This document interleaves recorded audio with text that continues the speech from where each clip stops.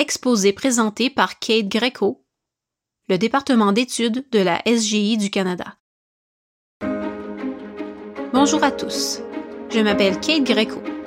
Je suis heureuse de vous présenter la 5e et dernière partie de l'exposé du président Ikeda, intitulée « Créer un siècle d'humanisme où chaque être humain pourra briller ». Cet épisode est publié dans le numéro du mois de décembre du magazine Air Nouvelle et a pour titre « Réaliser le grand vœu de kosen rufu est l'esprit essentiel des mentors et disciples du mouvement Soka ». Il n'y aura pas de réunion d'études au sein des districts en décembre. Alors, j'espère que vous prendrez le temps de lire et d'étudier l'exposé de Sensei individuellement. J'ai trouvé cet épisode extrêmement inspirant et encourageant.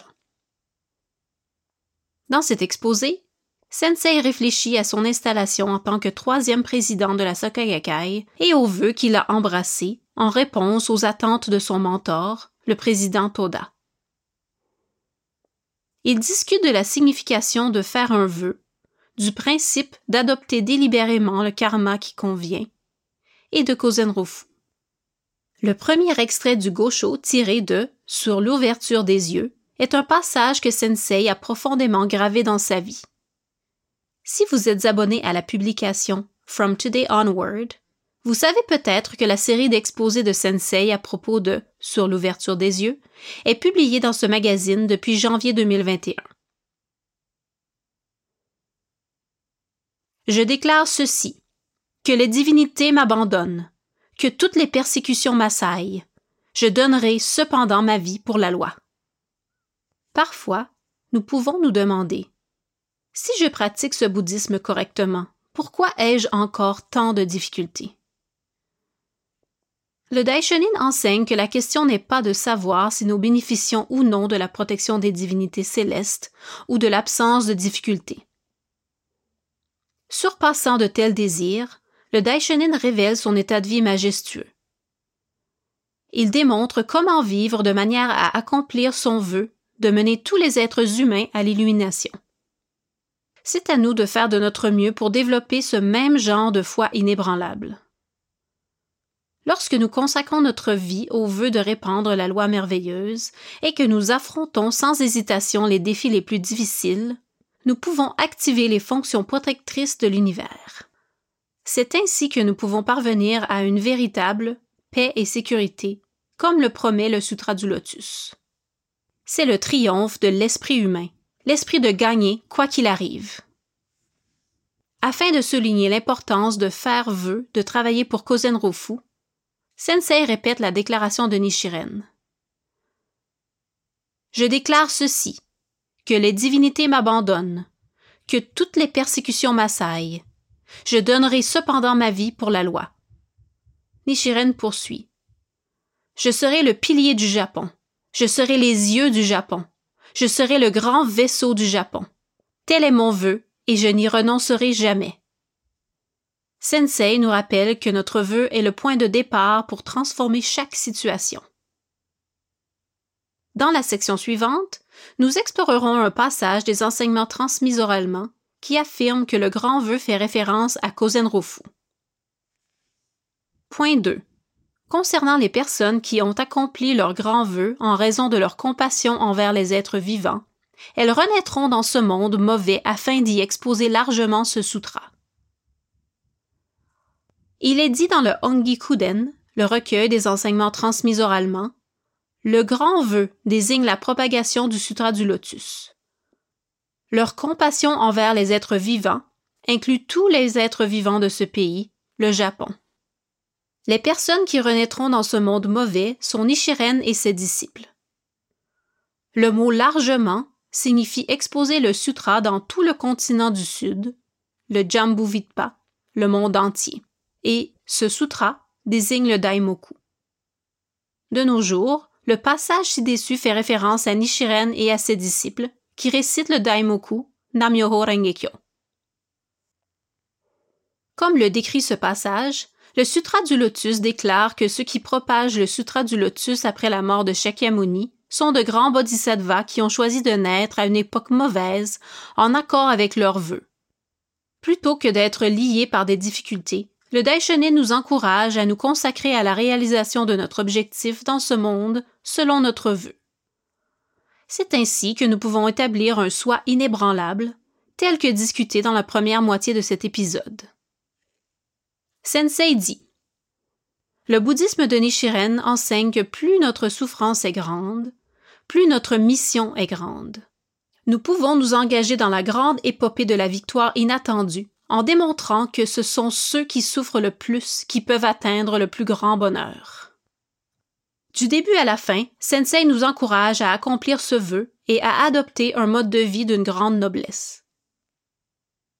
Dans ce passage, le mot « pitié » ne signifie pas se sentir mal ou bien mépriser les autres, mais plutôt avoir une profonde compassion, ressentir leur douleur comme si c'était la nôtre. Cela signifie avoir de l'empathie, soutenir et encourager les autres. Nous apprenons ensuite le concept d'adopter délibérément le karma qui convient. Nous ne sommes pas à la merci de notre environnement.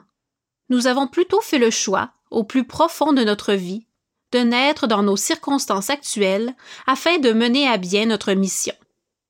Il est dit dans les notes de bas de page de l'étude qu'en tant que bodhisattva, bien que qualifié pour recevoir les bienfaits purs de la pratique bouddhiste, il, c'est-à-dire nous, renonce aux bienfaits et jure de naître dans un monde impur pour sauver les êtres vivants.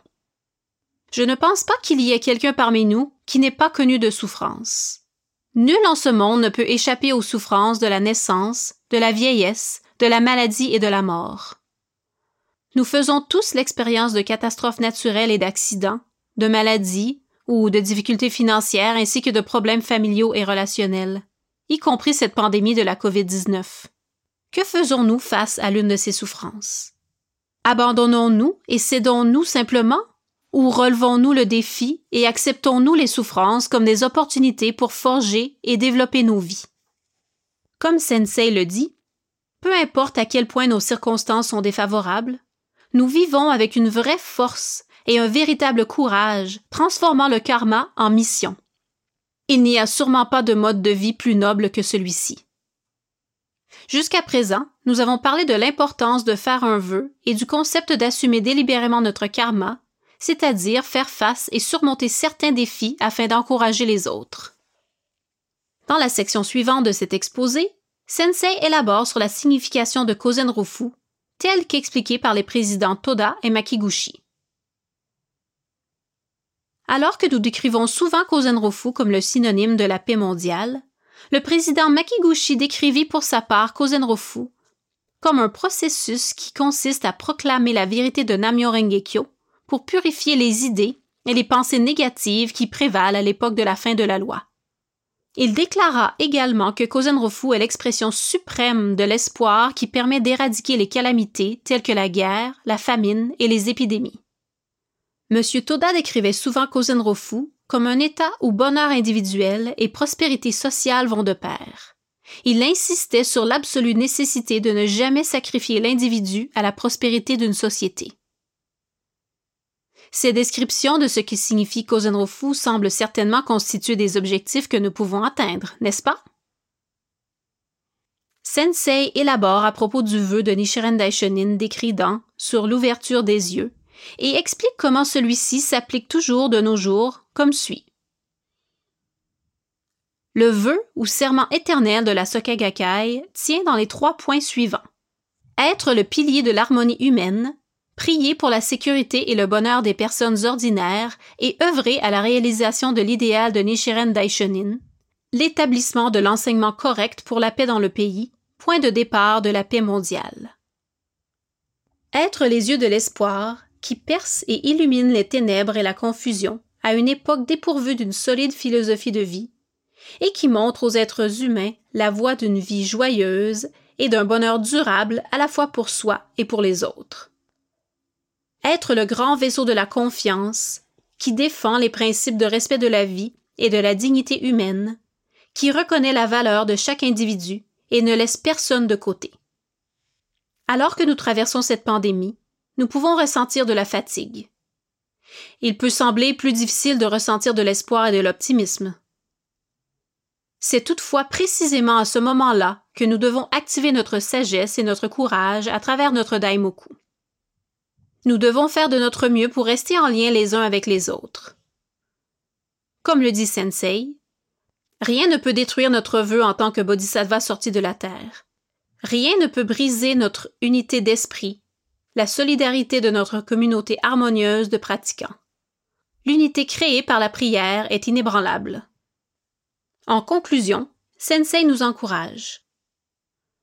Aujourd'hui plus que jamais, faisons se lever dans notre cœur, comme un soleil, notre vœu pour kosen rufu, tout en continuant à progresser avec optimisme, sagesse et courage sur la voie de notre révolution humaine et en poursuivant notre voyage éternel du mentor et du disciple. J'espère que vous avez eu l'occasion de visionner l'exposé d'études de M. Morinaka, responsable du département d'études de la SGI, lors d'une de vos réunions de district. L'exposé dure 40 minutes et est disponible en 12 langues. Veuillez contacter votre responsable de district si vous n'avez pas eu l'occasion de le regarder. Le lien sera disponible jusqu'au 30 décembre.